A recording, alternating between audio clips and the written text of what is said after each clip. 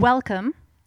Thank you to everyone joining us online and here at the Arizona State University California Center at the historic Herald Examiner Building.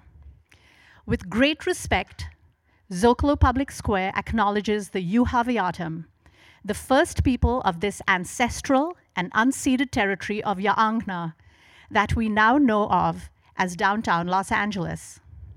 We honor their elders, past and present, and the Yuhaviatum descendants who are part of the Gabrielino Tongva and the Fernandeño Tataviam nations.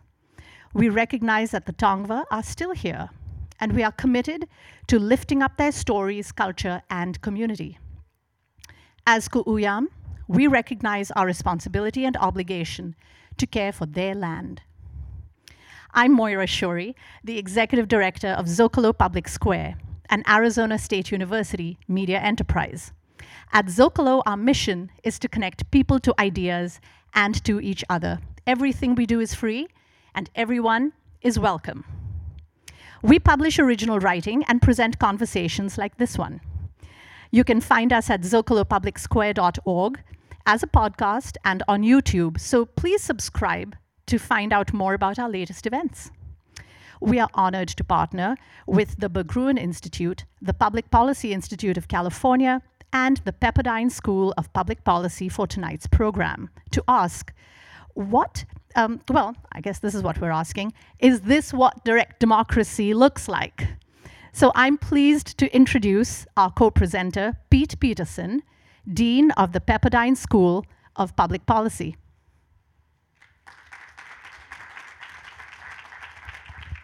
Thanks so much, Moira. It is great to be here. Again, I am Pete Peterson, the very grateful Dean of Pepperdine School of Public Policy, and that's why I like to have at least 7 or 8 feet of room here whenever I introduce myself.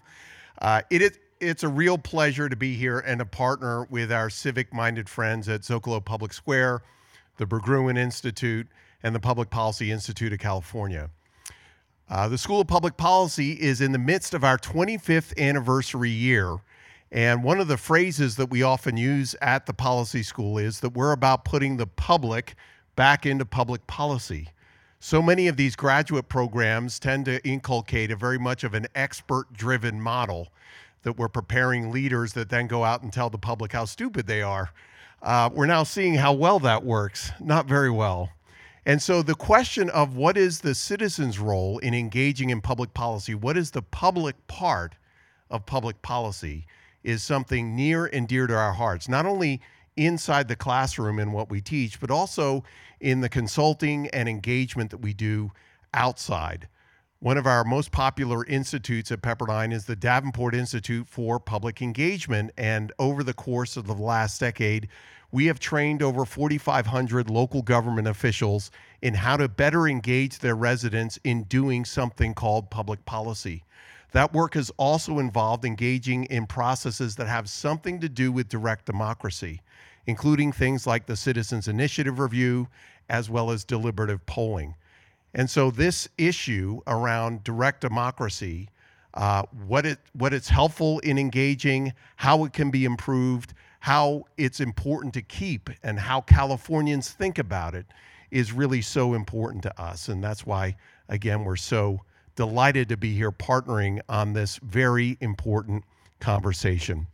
So without any further ado, I will bring up the moderator for today's discussion, my good friend Nathan Gardells. Nathan is what I would call a civic entrepreneur.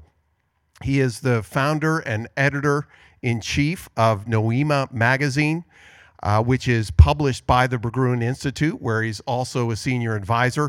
He's published articles and interviews with world leaders on a number of topics, but as I said, he has a particular interest and expertise in democracy and in democracy reform. We've had the great pleasure of partnering with him and the Berggruen Institute on public engagement projects here in California over the last decade, and so it's a great honor and pleasure to welcome up my friend Nathan Gardells.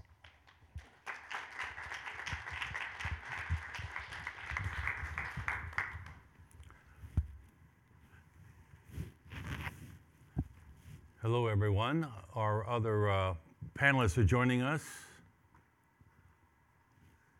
one by one.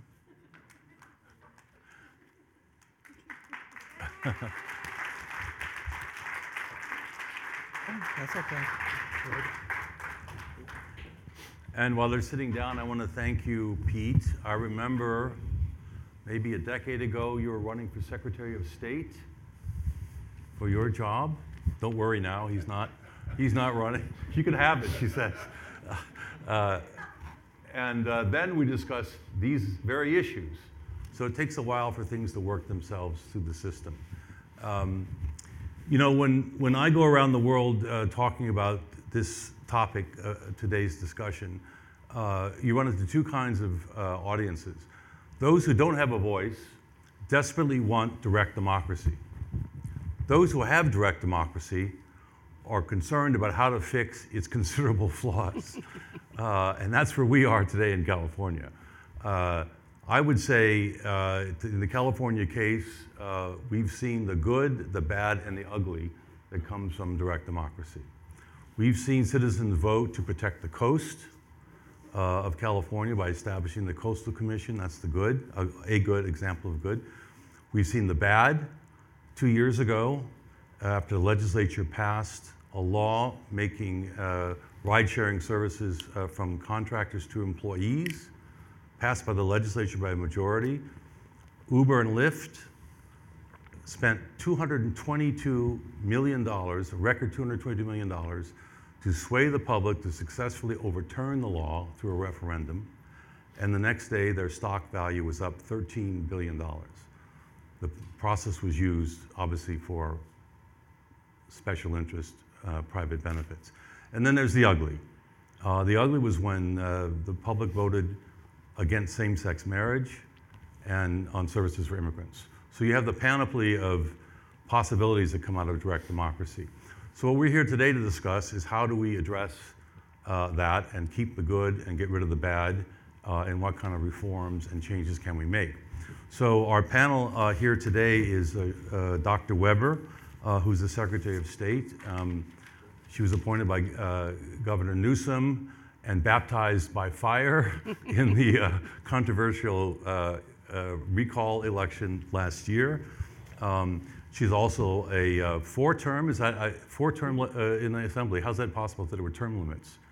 That's only 8 years. Okay, so 4 terms. You can do 12. Okay. And also she's a longtime distinguished professor at Cal State, San Diego State University.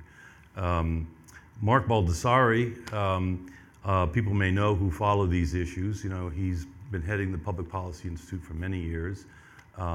It's really the far and away the most influential and prestigious public policy institute in California. His polling is very standard for everything that goes on in California. You often see it in the LA Times and other places. And he has some new polling we're going to talk about today, which is very interesting for this subject. And going back a decade again, 2007, he wrote a book called Coming Age of Direct Democracy, which was after the first recall election of Schwarzenegger and Gray Davis. And John Matsusaka is a professor at University of Southern California, USC, and heads the Initiative and Referendum Institute there. He's one of the big experts globally on direct democracy issues. And he has a recent book, obviously, which is timely and fits this topic, called Let the People Decide. So, Dr. Weber, let me start with you, if I may. So, after the recall election happened, Dr. Weber saw an opportunity to address recall because it wasn't addressed after the Schwarzenegger issue. There are a lot of problems with the recall.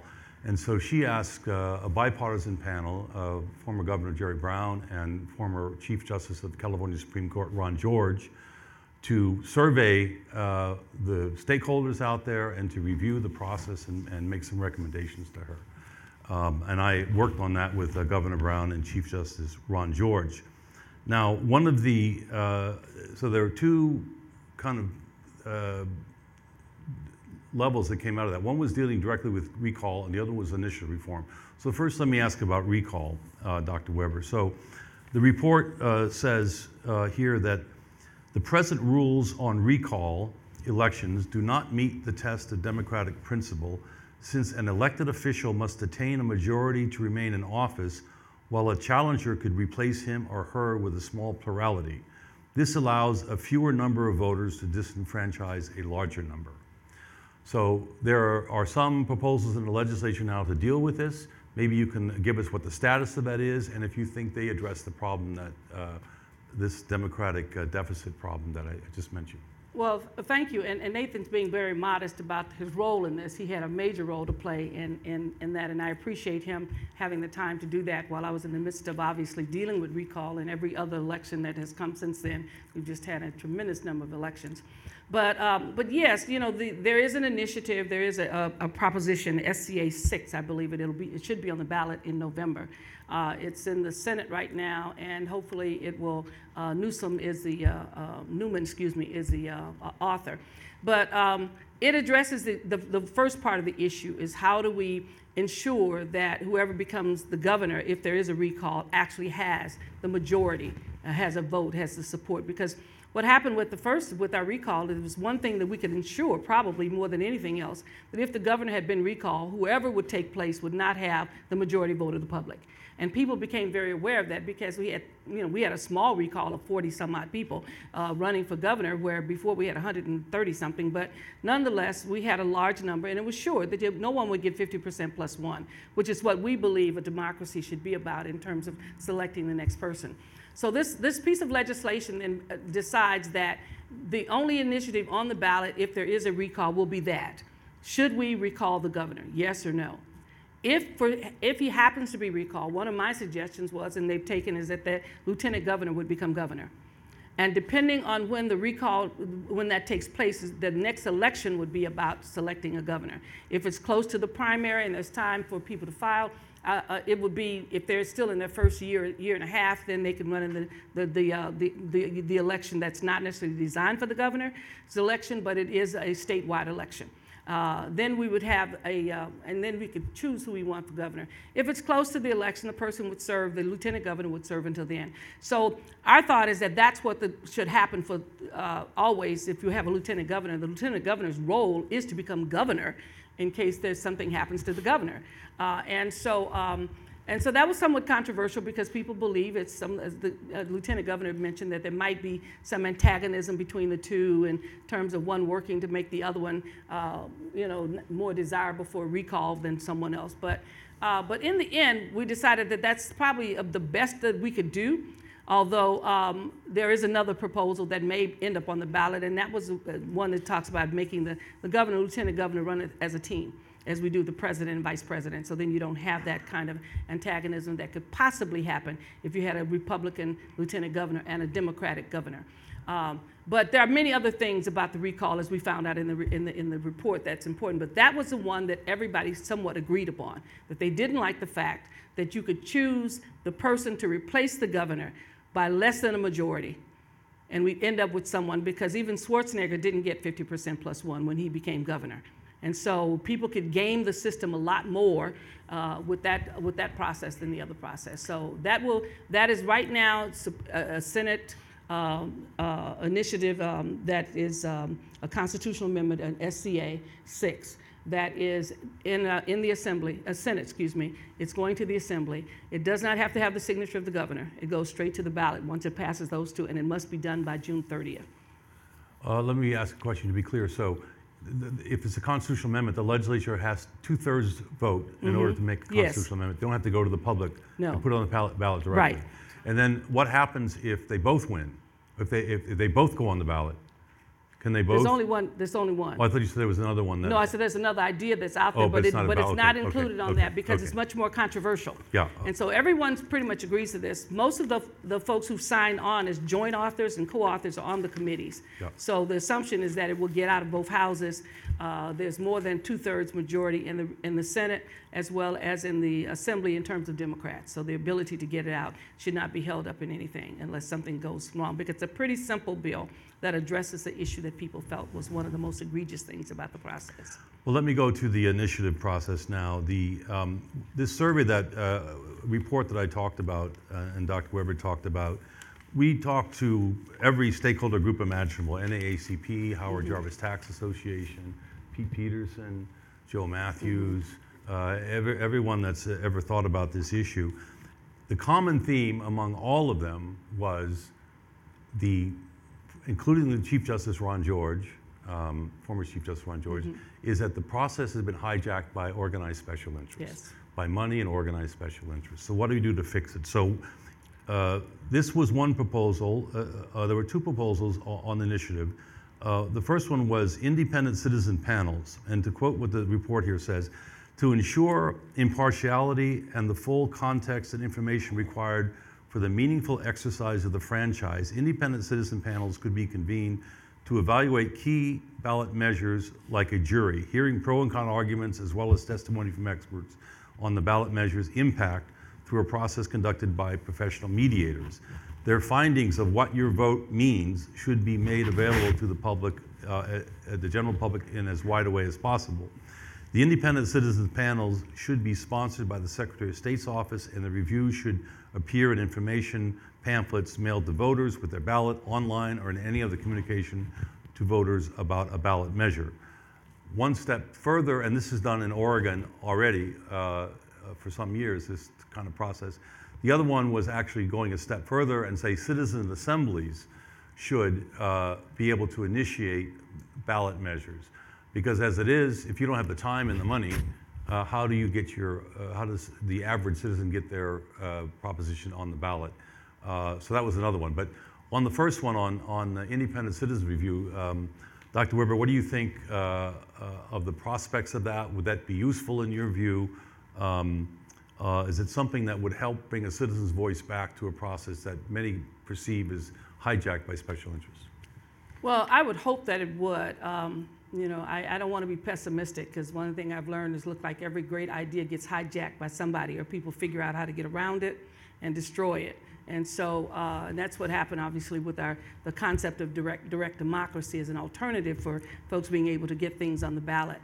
My staff, I've asked them recently to look into it, because one of the things I'm greatly concerned about is that we have a lot of propositions on our ballot, and if probably were up to me, I wouldn't do propositions at all, but that's not up to me, okay? So, and everybody knows that, because we have seen so much that has not gone right with the propositions, and it becomes even more difficult to try to explain to people what the propositions are. When we write these propositions, they go from person to person to person, and somebody has a complaint, somebody sues, somebody wants the word changed, and it's just, and so in the end, we end up with this language that nobody really likes in terms of that. So that, the Oregon idea may be a possibility. If I've asked my staff to look into it, we're going to, hopefully I'll get a chance to go to Oregon, or to deal with the folks that are there, to ask them how it operates. You know, California is much larger than Oregon, so oftentimes what happens in some states just don't translate to California because of its size, the travel through the state is enormous, and on and on and on. And so, and then, you know, to make sure that you have trusted messengers, people that people trust in this process. And so, we're looking into it to see what are we currently doing, because we do a lot of stuff with regards to these initiatives. We publish a lot of material. We try to tell what happens if you vote for it, if you don't vote for it, all those kinds of things. And somehow or another, we're still not getting the information to the people who need it, and people still feel overwhelmed and frustrated by these initiatives. And then you have folks come in, as you know, with lots of money and pay for all the ads in the world and twist people's minds, and we end up voting against things that we normally would never have voted against. And we've seen this with bail. You know, last time, we've seen it with our schools, where people have spent a lot of time working on initiatives. Reputable individuals, judges, all worked on the bail initiative.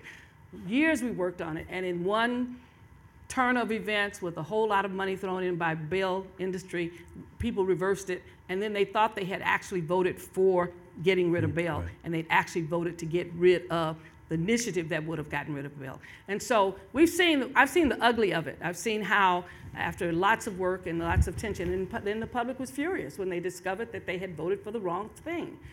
So we're looking into Oregon. I don't know if it's a panacea for California, but we're looking into it and how would it operate in California. We're also looking into the things that we put out there and whether or not they're clear enough for people to understand. And I know that those things are oftentimes a result of a back and forth, people writing it, then somebody complains about it, and we have to go through this process. to get the words that we think are appropriate for it. But I'm not opposed to it. We're just in the process of looking at it right now. Yeah. And but hopefully the concept makes sense to the you. concept makes sense. Yeah. We have to do something that simplifies this initiative. And we've done the one-pagers on it. You know, we've done that, and then maybe written by lawyers. I hate to say that because my husband was a lawyer. But anyway, but written by folks that they understand, but the public doesn't understand. And so that's been my concern with the initiatives is that I'm not sure if the folks who are out there voting really understand what's going on. And it's very easy for those with a tremendous amount of resources to manipulate it and undo years and years of community engagement, conversation, action on behalf of community, collaboration between legislators to arrive at a bill or an initiative and an issue that really addresses a problem, and then have it go to the ballot, and then it gets overturned. And we've got a number of those things coming up this year. Yeah, the one of the things the report pointed out was in the legislative process, you have two houses. You have the Senate and you have the Assembly, and there's what's called a second reading. So they kind of check each other. And there's no deliberative process in the ballot initiative, citizen ballot initiative. You get signatures and it goes out there. Right. There's no other public, independent public kind of looking at it as a second reading, and that seems to be one of the big issues. So, Mark, you know this issue more than anybody. Not only you've written about it and thought about it and experienced, but you've polled about it, and you have some new polling information today relevant exactly to this discussion. Thank you, Nathan. Well, everybody on this stage knows a lot about it, so and certainly as much as me. So it's kind of you to say that. We have been doing polling on initiatives since 2000, and we just came out with some results that were based on polling we did last month, in which we went back and revisited a number of questions that we'd asked years ago about the public's attitudes towards the initiative process. I think first and foremost, it's really important to understand that Californians have consistently said they think it's a good thing that they have this option of making laws and public policy. It's also important to understand that most Californians have consistently told us that they think the process needs changes, that it's not perfect. And one of the biggest complaints, and this came out in our recent polling, 2/3 of California likely voters, so it's about 2/3 of people saying it's a good thing, about 70 to 80%, depending upon what year we asked it, saying that changes are needed. About 2/3 of Californians say that there's too much special interest influence in elections, in the initiative process. And these feelings that about the initiative, I think it's very important to understand that, especially at a time in which we're so polarized as a country and as a state, that there's agreement around this. You know, there's agreement that it's a good thing that we have this process. There's agreement that it needs to be changed, and there's agreement that one of the biggest issues is special interest. The other big issue for the average voter in California, though, is that, and we asked this question as well, and this is more like in the 70 to 80% range also, saying that when they're asked to vote on initiatives, it's often too confusing and complicated for them, that it needs to be unpacked. So the results of all this, and nobody knows this better on stage than John does, is that, so we've had, in the history of California, we've had about 400 ballot measures or so in the history of the 111-year history. About 1/3 of the time they pass, about 2/3 of the time they don't. The default for Californians and is that if there's anything that gives them some doubt about it, and it's very easy to create doubt about things, especially today in this age, they will vote no. They will pass, and they will hope that the legislature will come up, or that there'll be a time when they'll be able to vote on it again. What people are looking for, and I think Dr. Weber pointed to this, is that ideally they're voting on something in which there's some bipartisan consensus, or some consensus between business and labor that this is the best thing possible for everybody in the state, not one interest or another. If they get a signal, whether it's from a vote in the legislature, if it's a proposition, now it'll be very interesting to see what happens to the proposition on reforming the recall, because if there's the voters will look at the voter pamphlet, and that's one of the voter information guide is one of the most important sources of information for the average Californian.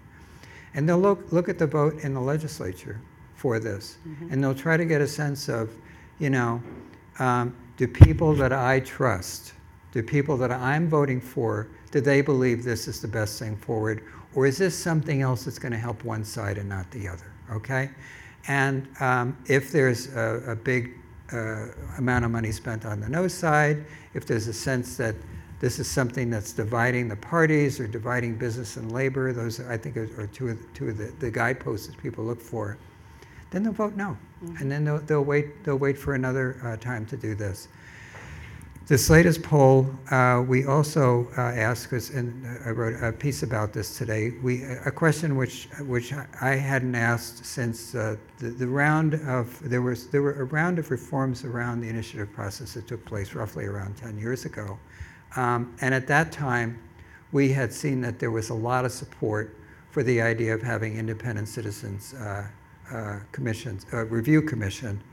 And in our poll today, 77% said, after telling us that the initiative process is a good thing, it needs changes, there's too much special interest, and they were asked to vote on things that are too complicated and too confusing for them. 77% with solid majorities across Democrats, Republicans, and independents said they would like to see an independent citizens review commission.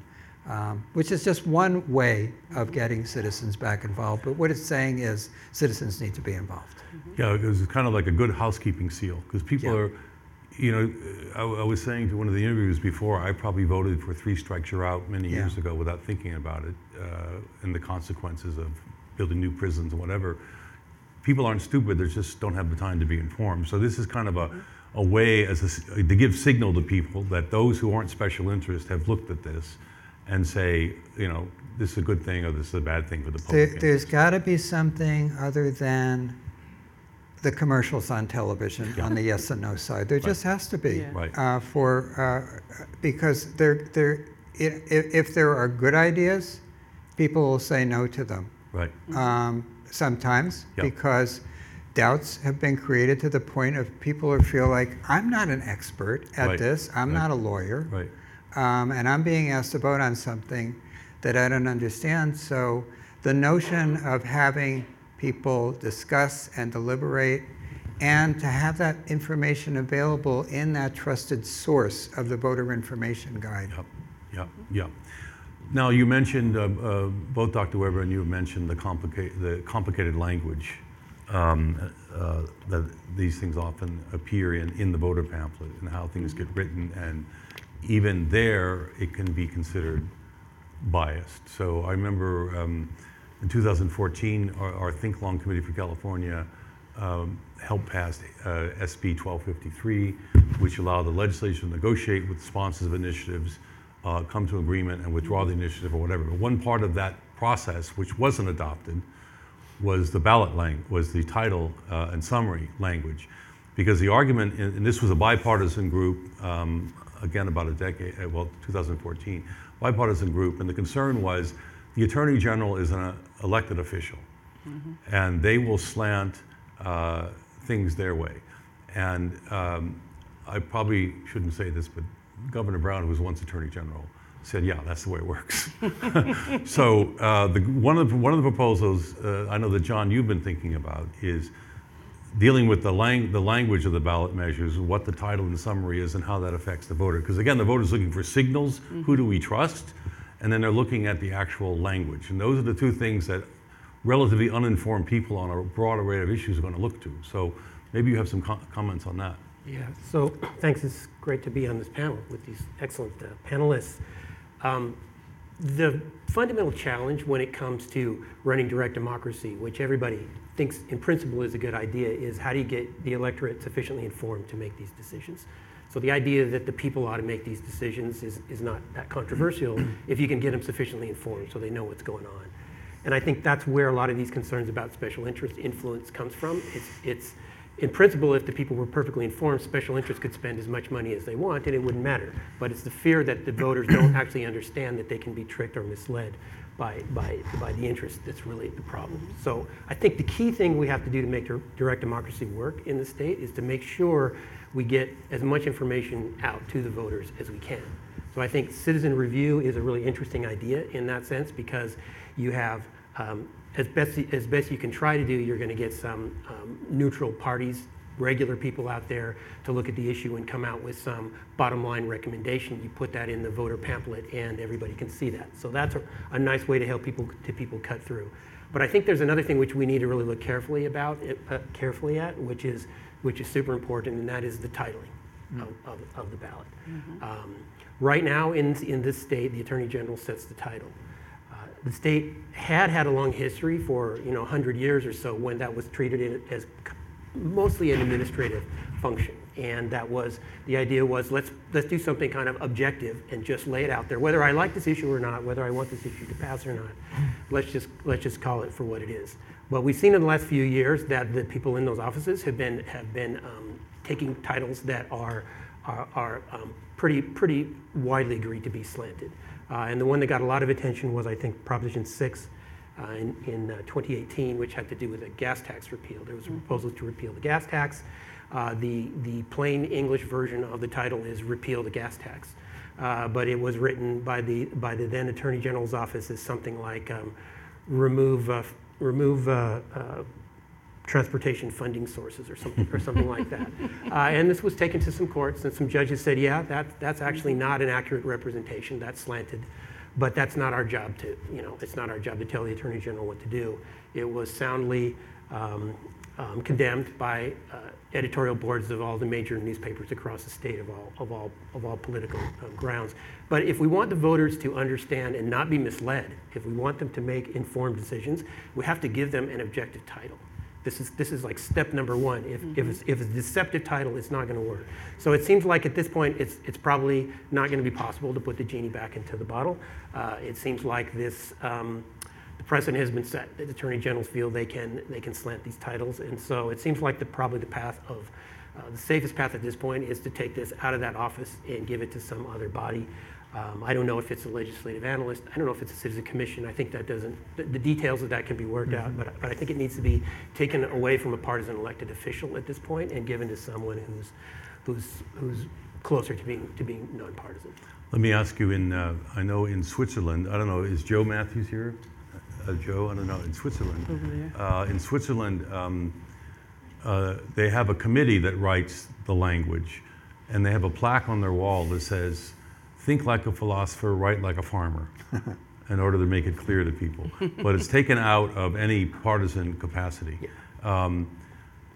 I think in this report, at least the discussion I had with the former Chief Justice Ron George about who should do it, he suggested the Secretary of State's office is considered. You're an elected official, but is considered a fair and objective operation because you run elections. Right. The other suggestion that you made about legislative analysts, Chief Justice George said, well, then people think it's the legislature, because people aren't informed what's a legislative analyst, so they think the legislator's writing, and they say, no way we're going to vote for that. Maybe you put a little citizen titling commission or something. I don't know. Something. You want to create a bureaucracy for this, but but it's not hard to do actually. Yeah. Yeah. Anyway, that's a political battle. That one. So anyway, there's some questions from the audience here about and some comments pointing out that in Oregon they have this, as Dr. Weber noted, that they already have this process. It's in the Secretary of State's office, and it the experience is that the positive experience is that it does give people this kind of good housekeeping seal and they trust it. The question is still the same, is that does the message get to people as much as someone spending $222 million on a media campaign? Yeah. And that's always the conundrum, is the money in the system. And I guess there's no way, because of U.S. Supreme Court, money is considered free speech. Some have suggested that there should be some way around that for propositions, as opposed to, like, because the Supreme Court ruling, as I understand it, is about elected officials. It's not about ballot initiatives. And do you have any thoughts on that? Because that's the ultimate problem, aside from non-information, is those who twist information with resources. Well, I think money, one of our great challenges, obviously, is the fact that even when we have attempted to control money in the process, in terms of taking away those who can hire people to get signatures and right. so forth and so on. And we've written legislation for that, and it's all been overturned by somebody going to court and the judge saying, no, they can do what they want with their money, and so therefore they can actually hire people to do that. We've tried to put restrictions on who can do it and what they have to say, and because a lot of times there's a lot of deception in people signing initiatives and then discovering that that's not what they really signed. That right. the person told them that. So we've had some challenges with that, and I'm not sure how you get money out of it. We've tried to do it legislatively, and then each time you try, you get so far, and then the courts will turn you down. And as a result, money then becomes a central piece of it. Trying to get information to the public is extremely important. Having had initiatives on the ballot, and some of them being successful and some not, you don't even know why some were not successful. I mean, because we passed Prop 17, which is pretty radical, to allow those who had been in prison, who are on parole, to vote. And that just kind of whizzed on through while we were looking at other things. And I don't know whether people's attention span went somewhere and came back. It was hard to figure out because there was almost no money for Prop 17. Yep. And it was a grassroots effort and people pushing it, and folks kind of read it or whatever. And when everything else was falling apart, I looked up and said, oh my God, they must have fell asleep when they got to 17, because they wiped out all these other ones. So it's hard to say exactly what pushes, what moves the public when they're confronted with these issues. Maybe because they spent so much money on the other issue, they didn't spend much fighting 17, and they right. woke up and discovered that they didn't fight 17, and as a result, maybe the public had a chance to really read it without a gazillion commercials telling them that it was horrible. So I mean it's really, at least for me, I'm wrestling with the issue of all the stuff we've done. Has it gotten to the people? Probably not. Simplifying the language, we go round and round in circles. It hasn't gotten to where I think it should be, so that people feel comfortable. And as a default, people just vote against it, And sometimes that is the worst thing, because they really are taking things out that they themselves have struggled to achieve. Yep. So. But it is an ongoing challenge in our office, and for me personally, to basically figure out the best way to make sure that these initiatives get the information out. What is this initiative going to do to you if you vote for it? Your taxes will go up, or what? I mean, what is it? People want to know what are the consequences of a vote, and sometimes in the midst of all the conversation, they still don't know. They don't know whether it's good for them or bad for them. In those cases, they start looking for the names of those who signed on. Exactly. Oh, that's my councilwoman, that's right. my friend. Okay, that's ACLU, that's Planned Parenthood, that's this, is that. Agencies and organizations that they can identify with, then that gives them some sense of comfort. But maybe not, they don't, and if they can't identify any of that, then the default is always to vote against it, Yep. Which could be devastating if you spent years building something and all of a sudden, real quickly, because people didn't understand it, they vote against it. So we must do something, and whether it's the Oregon model, and I'm looking at that, or something else, I've asked my staff to bring me all the stuff that we put out to see if it makes sense, because some of the stuff they put out, I don't understand. And I have to go back and ask, what does this really do, and why are we using this kind of language, and what are we really trying to say to people? And so we have to have a better method. Maybe we should basically bring it to a group of kids that are 10 years old and ask them, do they understand what we just said? And if they don't, then we need to value that and go figure out how to say what we want to say in a way that they understand it. Especially since we've decided that we want initiatives, that we want the process, that people want it, even though they know that it's just really difficult to get something good. The Citizens Initiative might work, and it may be something that's good. We're looking into it to see how it would work in California in terms of finding those individuals who can do it. And would we do it for all of the initiatives? I'm not really sure. Some things are pretty perfunctory and they just come and go. But surely the controversial ones that have, where we know we have folks with lots and lots of money and it's a battle of the dollars in terms of who's going to get the attention. Yeah. John? Just one other thought on money, because I think that's something that all of us who pay attention to this are very concerned about. And certainly we saw Uber, Lyft, and those guys run a record-breaking campaign recently. I'm a little bit contrarian on some of the views that are taken about money. I actually think that the democracy needs campaigns. It needs people to spend money. The voters need to hear both sides, and I actually think it's healthy for groups to go at it and try to get their argument out in the public. I think that the first thing you see a totalitarian regime do is try to stop people from talking about issues in public. So I don't think we want to go down that path. I think we want to make sure that, I think we need it. We require in our democracy that these arguments get out. Here's the problem is this. The problem is when only one side speaks. Okay, so the voters don't hear the other side. That's when they're likely to be misled and not vote their interests. So I think the issue is not so much that we have spending. I think spending and frankly campaigning is a healthy thing. I think one-sided spending or one side not having a voice is the problem. And so just talking out loud here, one idea that we might want to consider is that if you have a campaign where one side has no money, one could imagine some public funding to at least let all the voices get out on the table. So again, it's not trying to stop other people from speaking it. So I wouldn't want to say, well, this side doesn't have any money, let's take everybody down to zero as well, because there's some of the reforms want to do that. I would say it's okay if they spend, but let's make sure the other side spends too, so the voters can hear the arguments and come to a reasoned decision. So matching funds for ballot initiatives, matching like they funds, have in some elections. Yeah, but what I don't like often matching funds, it's sort of like, well, but matching funds often come with attempts to cap the overall level of spending. I'm uncomfortable with that. What I want to make sure is that all voices do get a chance to get their argument for the public. Well, the idea I want to come to, I'm sorry, go ahead.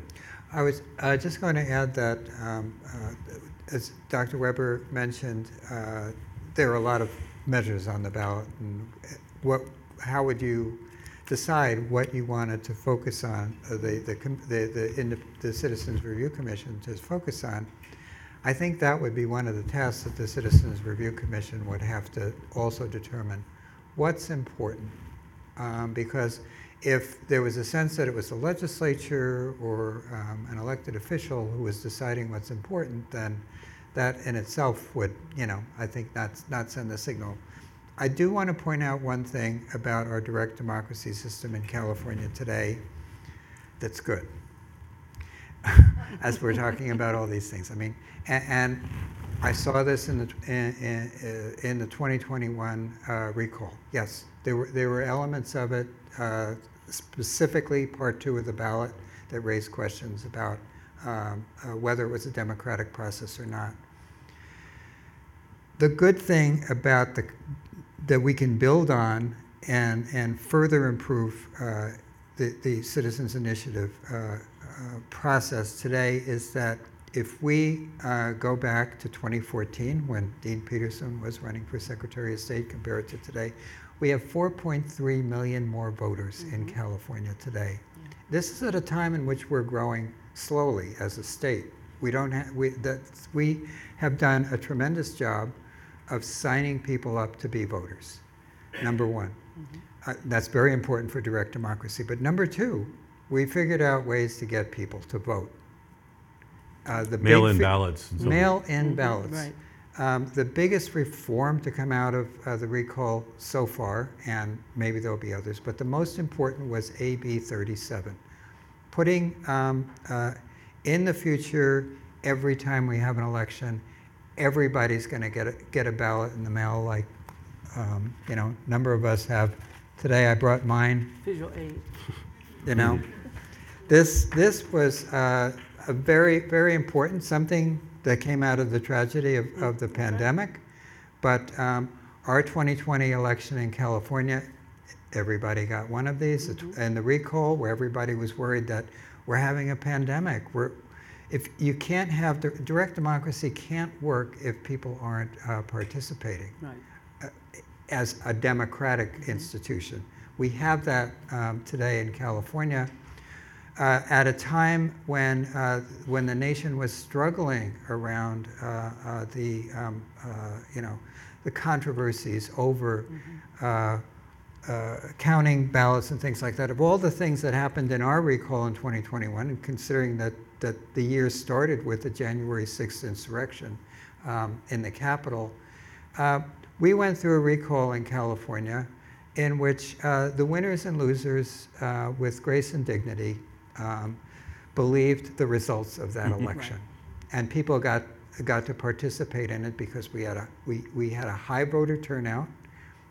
So it wasn't like fewer voted than in 2018, and we had more people registered to vote than ever before. And that's something that we can now build on. I want to go to the audience for questions in a second, but I would just add to that, the more participation, the more the need for the kind of thing that we're talking about. Yes. Because the more people are involved, the more people need to have better information. The last thing you want is more voters with less information. Right. Yes. That'd be bad news. Yeah. Okay. Any? There's right there. I can't see. Oops. Okay. Yeah. Go ahead. I'd like to just float an idea and get the response of the panel, taking off on the idea of the citizens' reviews, the citizens' commissions. It's also difficult to get a proposition on the ballot. It costs millions of dollars to get all the signatures that are needed, and the process is that people are hired to go out and get these signatures, and people sign it without really knowing what it is. And that's the way it is. If somebody has a really good idea, that's not enough. You've got to have money. What if this is a kind of a radical democracy idea, but what if the citizens panel was there? What if it only took 10,000 signatures, say, so that if you had enough people in your group, you could get that? And what was proposed would go to a citizens commission, maybe 50, 100 people, 200 people, and they would consider, and randomly selected so that it's a microcosm of the state, and they would consider it and deliberate about it and hear from the different sides and then say, you know what, this should be on the ballot. Or they would say, you know what, this shouldn't be on the ballot. And so it's not going to be on the ballot. What if that were our process rather than this money-driven process that we have now? Thank you. Any responses? There's something like, that's kind of the idea of the citizen assemblies. I'm not sure about the 10,000 signatures or whatever, but the idea of a body that's chosen similar to the redistricting commission, kind of random but representing the whole public, can propose things, because that's another way to deal with the money issue. The citizens can bring it directly to the ballot without having to, have the money and resources that Uber and Lyft do. That might be something. Anyone has a response on that? I want to say something, it's not really radical, but why do you have elected officials? If you're going to engage in an assembly and another group and another group, you've already chosen a group. The question is making that group work for you. And so that's the only thing, oftentimes we keep adding groups. It's not that difficult to get an initiative on the ballot if your elected official offers the bill. I mean, this SCA of 6, and I've done some with when we did SCA 5 and some others. If you hold your elected official accountable, which is reason why we have them, because we realize that it's too difficult to get 22 million Californians together to do something. So you divide it up into groups, 500,000 for the assembly, and you basically have an elected official who's supposed to represent the interests of those individuals. Now, I'm saying that because I think you can keep adding on when the system is simple to the extent of getting something on the ballot. That's what's happening with SCA 6. But it's happening because the elected officials can get an initiative on the ballot with 2/3 vote and basically put it on the ballot without the governor's signature or anything else. So that happens. So I think it's good to get input. I think it's good to get our communities. As I told you, when I was in the assembly, I had ongoing meetings with my district on there ought to be a law. And as a result, we met every year for a while, and then we'd meet and they would bring their ideas and their suggestions, and the people in the community would talk about how it affected them or not. And as a result, we actually got a couple of bills not only written, but also passed and put into law from my community. And I think that's possible. I mean, I'm just cautious always when I have to keep adding more groups, because somebody's going to challenge whether or not that group has the authority to represent anybody. You know, you picked them, somebody picked them, and so now you've got all this other kind of stuff. So I think first, for me, people need to make their elected officials work for them. And I always believe that I worked for a group of people in San Diego, and if then they had issues, it was their job to bring it to me. If I didn't see the issue, or if I couldn't convince them it wasn't an issue, then they need to get a new person to represent them. You know, that's very direct democracy to vote them out. So I think, I like the idea. I think it's good, but I think you have to kind of somehow or another tailor it down to a smaller size in a state with 40 million people. Mark. I just want to channel the California voter on this issue that we're talking about, and that is that as well as saying that what you're asking me to vote on is too complicated and too complex, our polling has also consistently said that people people feel like they're asked to vote on too many initiatives. So the last thing we want to do from the voters' perspective, because if, like you were to put this on the ballot and say this will give everybody a chance to have 20 initiatives on the ballot instead of 5, they'd say no. I don't want to be asked to vote for more things. I want to be asked to vote for the most important things. That and this is really important context for direct democracy in general, whether we're talking about the recall or the initiative or the referendum. The purpose is it's a check and balance on the executive and legislative branch.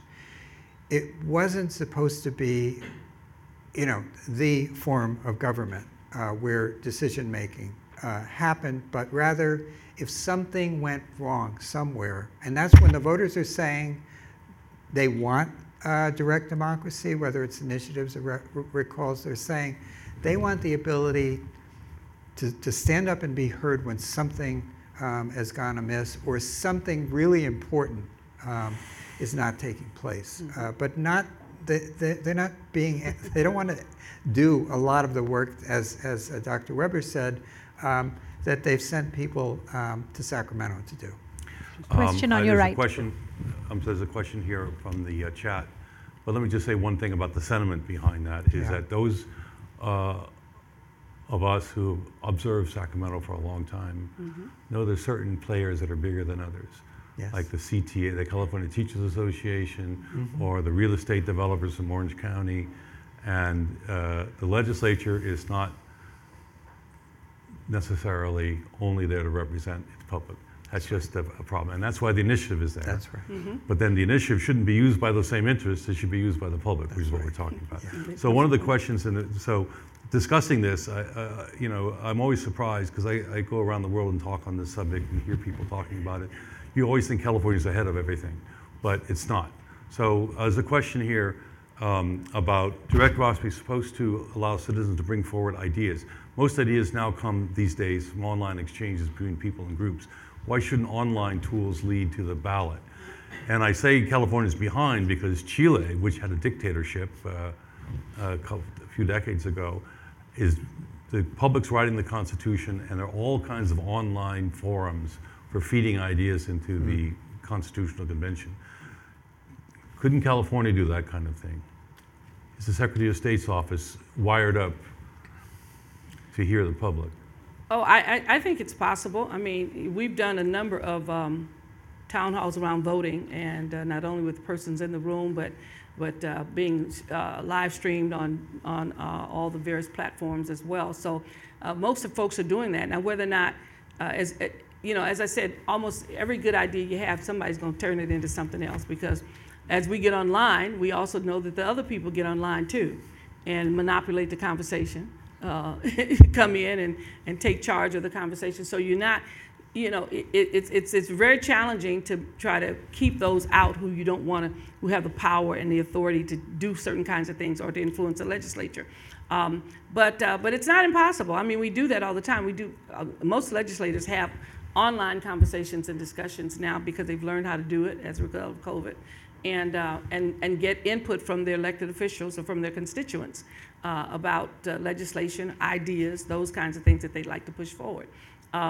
I just have to also say we have some very, very, and I don't want to overlook the fact that we have some very, very good and powerful community organizations that are organized, grassroots, and impact the schools, impact policies concerning budgets. They show up in great numbers to advocate, and they should, and that's great. We had 600 K-12 kids at the Capitol the other day arguing for a change in budget policy and with regards to the budget for schools. And so, communities, there are some really good, strong communities. So I don't want to seem like we don't get community input, because we get a lot from all the communities that are there, very diverse. But I think in any case, we have to make sure that whatever we're getting is really reflective of what people want, and that it gets to more than just those who are most politically active. That's one of the challenges I have oftentimes, is making sure that what I'm listening to, yes, it comes from this group that has the time, the energy, the resources, and they're the voice, okay? But there are also some folks who just work every day and don't have time for that. Mm-hmm. And as a result, their voice is not heard. So how do we continue to push this issue? And I firmly believe it is not only at my level, Secretary of State's level, and others, but like I say, as an elected official, I spent a lot of my time dealing with my community, making sure they understood everything I did, every bill that was written, and understood why I voted the way I did. Everybody doesn't do that, but that's what the public should demand of their elected official, because we're asking sometimes, I even find it in schools, we're asking parents to do things that parents don't even know how to do. They can do certain things, they can hold people accountable, but they can't run schools. And I become concerned if we're saying, well, we think we can do this with the community, and then I ask you the question, what community are you talking about? Are you talking about every community? Have you included, because there are some communities that are more organized than others.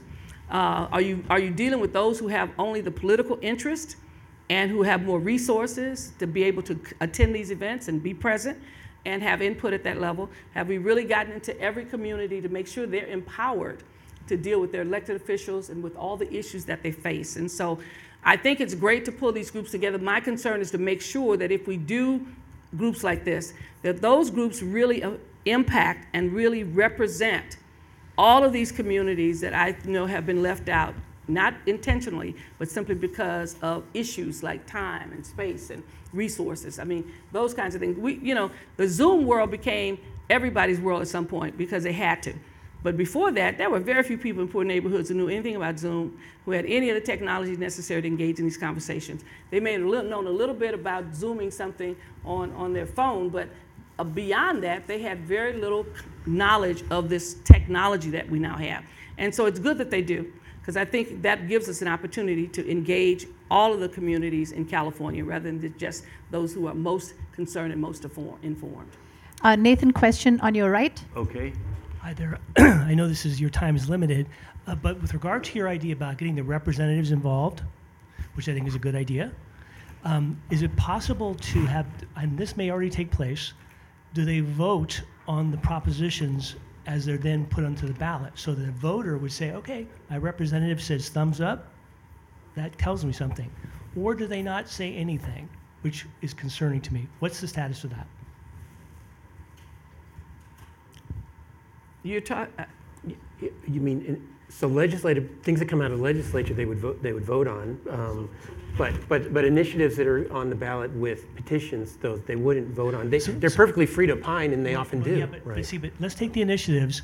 Well, I guess what I'm asking as a voter, and having a representative as part of it, is what is your position, my representative? Should I vote yes or no? Right. And if they are never asked, then that's going to be difficult for people to know what to do. But if their representative says, I'm for it, and I mean an official vote, not kind of a discussion on a coffee, we're going to go on the record in writing, this is what we want. So then voters could say, hey, my representative, either I like them or don't like them, I know where they stand. It tells me something about how to vote. Well, I think that's an interesting idea. I also think that that's something that, that the voters would want to know. Where does my representative stand on these issues? I do know that I thought the question was going to be when the legislature places something on the ballot. Generally, those measures pass. Like 80% or something like that compared to a third of the initiatives.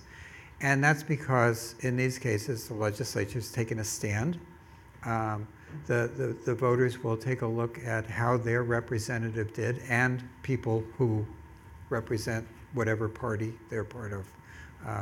And so that I think is an important piece of information for voters, and hopefully this fall, when voters go to the polls, they ask their representatives, if not the whole body, where do you stand on this issue, whether you're in Congress or the legislature? See you right there. Yeah. Sorry, it's hard for me to see in the light. Yeah. I came from Silicon Valley. Take ideas and always volunteer. I have a crazy. Say that again? I come from Silicon Valley. We all take ideas, are floating in the air all the time. And I came up with some crazy idea like this guy before that maybe can boost the direct democracy system in some way. So the idea is basically try to remove the role of the petitioners how we know it nowadays. So imagine this. We have like a platform with all the initiative, with no legal language, everything like understandable, and you have like a delivery style platform that people can go to your houses and collect your signatures. In that way that you can sign a signature, but not only one, but all of them that you are able or you are willing to sign. And that guy is paid by the delivery activity, not by the petitioning activity. So in this sense, we are removing all the bad consequences of having these guys on the street trying to convince people and be paid by that. Actually, I would like to share that idea in this room, and just, I don't know, I would like to know your feedback in this. John is... Yeah, because there's several questions here or comments, and I think Joe's question was a little bit about this. And I think the general theme is that we're still running this direct democracy thing on sort of a 20th century model or a 19th century model, and so it's the 21st century now. So there's interesting things. I guess if we had more time, I'd like to know, Dr. Weber, if there's things like online signature collection is a no-brainer. It seems to me eventually we'll be doing that once we figure out. But can we use online and technology to break down the barriers? Because right now you have to be. It's either rich individuals or rich groups to put a measure on the ballot, and that's not ideal. And are there ways to break that down so you don't have to pay people to stand out there? Why not just let people go online and click if they want to sign this, and that would take down the barrier? Yours is another idea. I don't know what the right answer is. My own instinct is that we should be experimenting. We should be trying some things. If they don't work, we can stop doing them. But we have to keep a sense of innovation to our democracy. We have to keep a sense of trying new things and always trying to make it better as technology expands. I think we're a little bit in the mode of, well, we never do that. That's not what we do. But it's a new century, and other countries are actually experimenting and doing things using technology and online. And we have a lot of smart people in Silicon Valley and all over the country who can actually think of clever things. I actually think we should have a little more innovation going forward, and we can abandon them if they don't work, but trying stuff. You want to comment on that? No, we're looking at all kinds of things, obviously, as a result of online now, whether it's online notary, we've got some bills on that and some other things to see what works. We've got the open source, and we're dealing with that in terms of policy and how that's going to work or not going to work. So I think we're looking at all those things. All of them have some level of risk involved in terms of security, making sure that it's actually taking place. And as I said, that's one of the challenges. Anything you come up with, folks can figure out how to get around the system, how to rig it to their advantage or whatever it may be. So we have to be very careful in just embracing something without understanding exactly what we're embracing. But also I think, Mark said something very important, that people don't want more initiatives. They really don't want them. They want to understand what's on there. I mean, the recall election was so simple because it only had two questions. Do you want to get rid of the governor? And if he happens to be gotten rid of, who would you pick? We had record numbers of people turning those things in early because it was simple. They knew how to handle the ballot. But people get frustrated, so we've got initiatives that are coming forward. If you add more or you make it easier for people to do initiatives, I'm not sure if that's what people want. They want us to address the issues that may be more complex or whatever that maybe is difficult for a legislator to do. But I can envision us, as our goal, we think, to have more initiatives. I don't think that's our goal. Our goal is to have initiatives that address issues that we think are important and that people can understand. So that when they go to vote, they're doing that. But I'm just saying, if you make the process so that any and everybody can just get online and start some stuff and do some things, you're going to end up with a whole lot of initiatives. People are saying, even the fact that we have 100 people running for governor, people say, there should be some qualifications or something other than age and breathing. And so, because why? It just overwhelmed people to look at it, and some people never intended to campaign, never intended to be governor, all these kinds of things. And so I just think our process should be better, more effective, get to the people at the information they need, and hopefully make some changes that folks believe in. So I would look into that, but I'm not sure whether it would increase the number of initiatives. Beg pardon? What is the problem? It's not the goal to have like a more balanced system. So right now have only 1/3 of the initiative out there is making like this progress. What if we balance the representative system with You may still end up with a third. The question, if you actually deal with people, and I know our time is up, but when you deal with the public, one of the things that they say all the time is the ballot is too long. It's too many pages. It's too many initiatives. They don't understand the stuff. Why didn't you people solve that on your own? Why'd you bring it to us? Well, sometimes constitutionally we have to take it to them. But the frustration, we didn't hear the frustration so much with the recall because, like I said, it was 2 questions, easy to answer. People got it done, turned it in, and it was done. But when we get to November and we start dealing with, because that's when the initiatives are now on the ballot, it's going to be overwhelming, as it was in the last election, to have 15, 20 initiatives on the ballot, and you're not sure where to go with them. And it's lots of reading and pages and stuff like that. So I don't know I think our challenge is to make sure people understand what is on the ballot, and obviously trying to get money out of the process so that those who want to do initiatives have a sense that they can, and that may be the way to get to it. I'm not sure. We got to close down here in a second, but I just want to note one comment on that, exactly on the chat thing about Switzerland. We adopted the direct democracy system from Switzerland in 1914, but as California always does, we embellished it a lot and left out some important things. So in Switzerland, actually, there are only 3 or 4 initiatives a year, and they're all on certain days, which they're voting only on that. So precisely not to overwhelm, but to check representative democracy, right, exactly. and to balance it, but not to substitute for it. Nate, I think he might have been saying something slightly different because they have 3 or 4 elections per year. Yeah. Every 3 months they're having an election. Yeah. Actually, they're crazy, Yeah. and that's why their turnout rates are so low too. It's like 30%. Yeah. Crazy, maybe crazy good. I didn't mean to pejorative, but I mean, it looks wild in terms of what we're used to. Yeah, and they vote important on some things are important, some things aren't important. Yeah. So it's like every democracy, people choose what they want to focus on.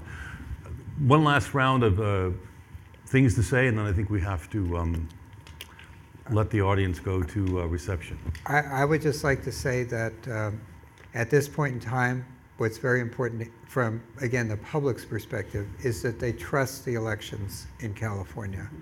In the polling that we did in 2020, whatever the questions, and since then, whatever the questions that people had nationally around what was going on in the state, they trusted our election. So any changes that we're talking about making, we need to keep in mind that we're operating in a time in which trust in institutions is challenged. And right now, we're fortunate in California to have an election system that people trust. And so I just would encourage all of us to think about whatever changes we make. Let's keep in mind that we want to keep that trust that's very hard to earn in the world we live in today.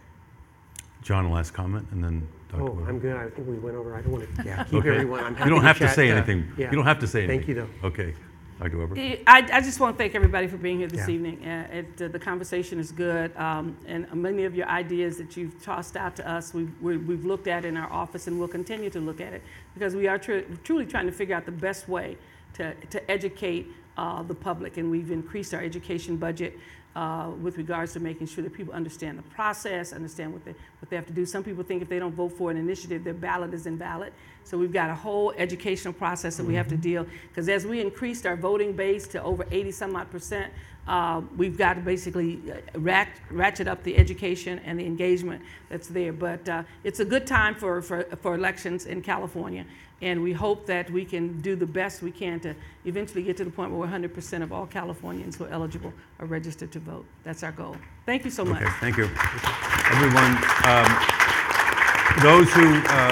those who are not in the room, if you want to see this again, to study it, a fascinating conversation, or tell someone to look at it, Zocalo Public Square, you can search that and you'll find this on there in the YouTube. Okay, thank you everybody. Thank you.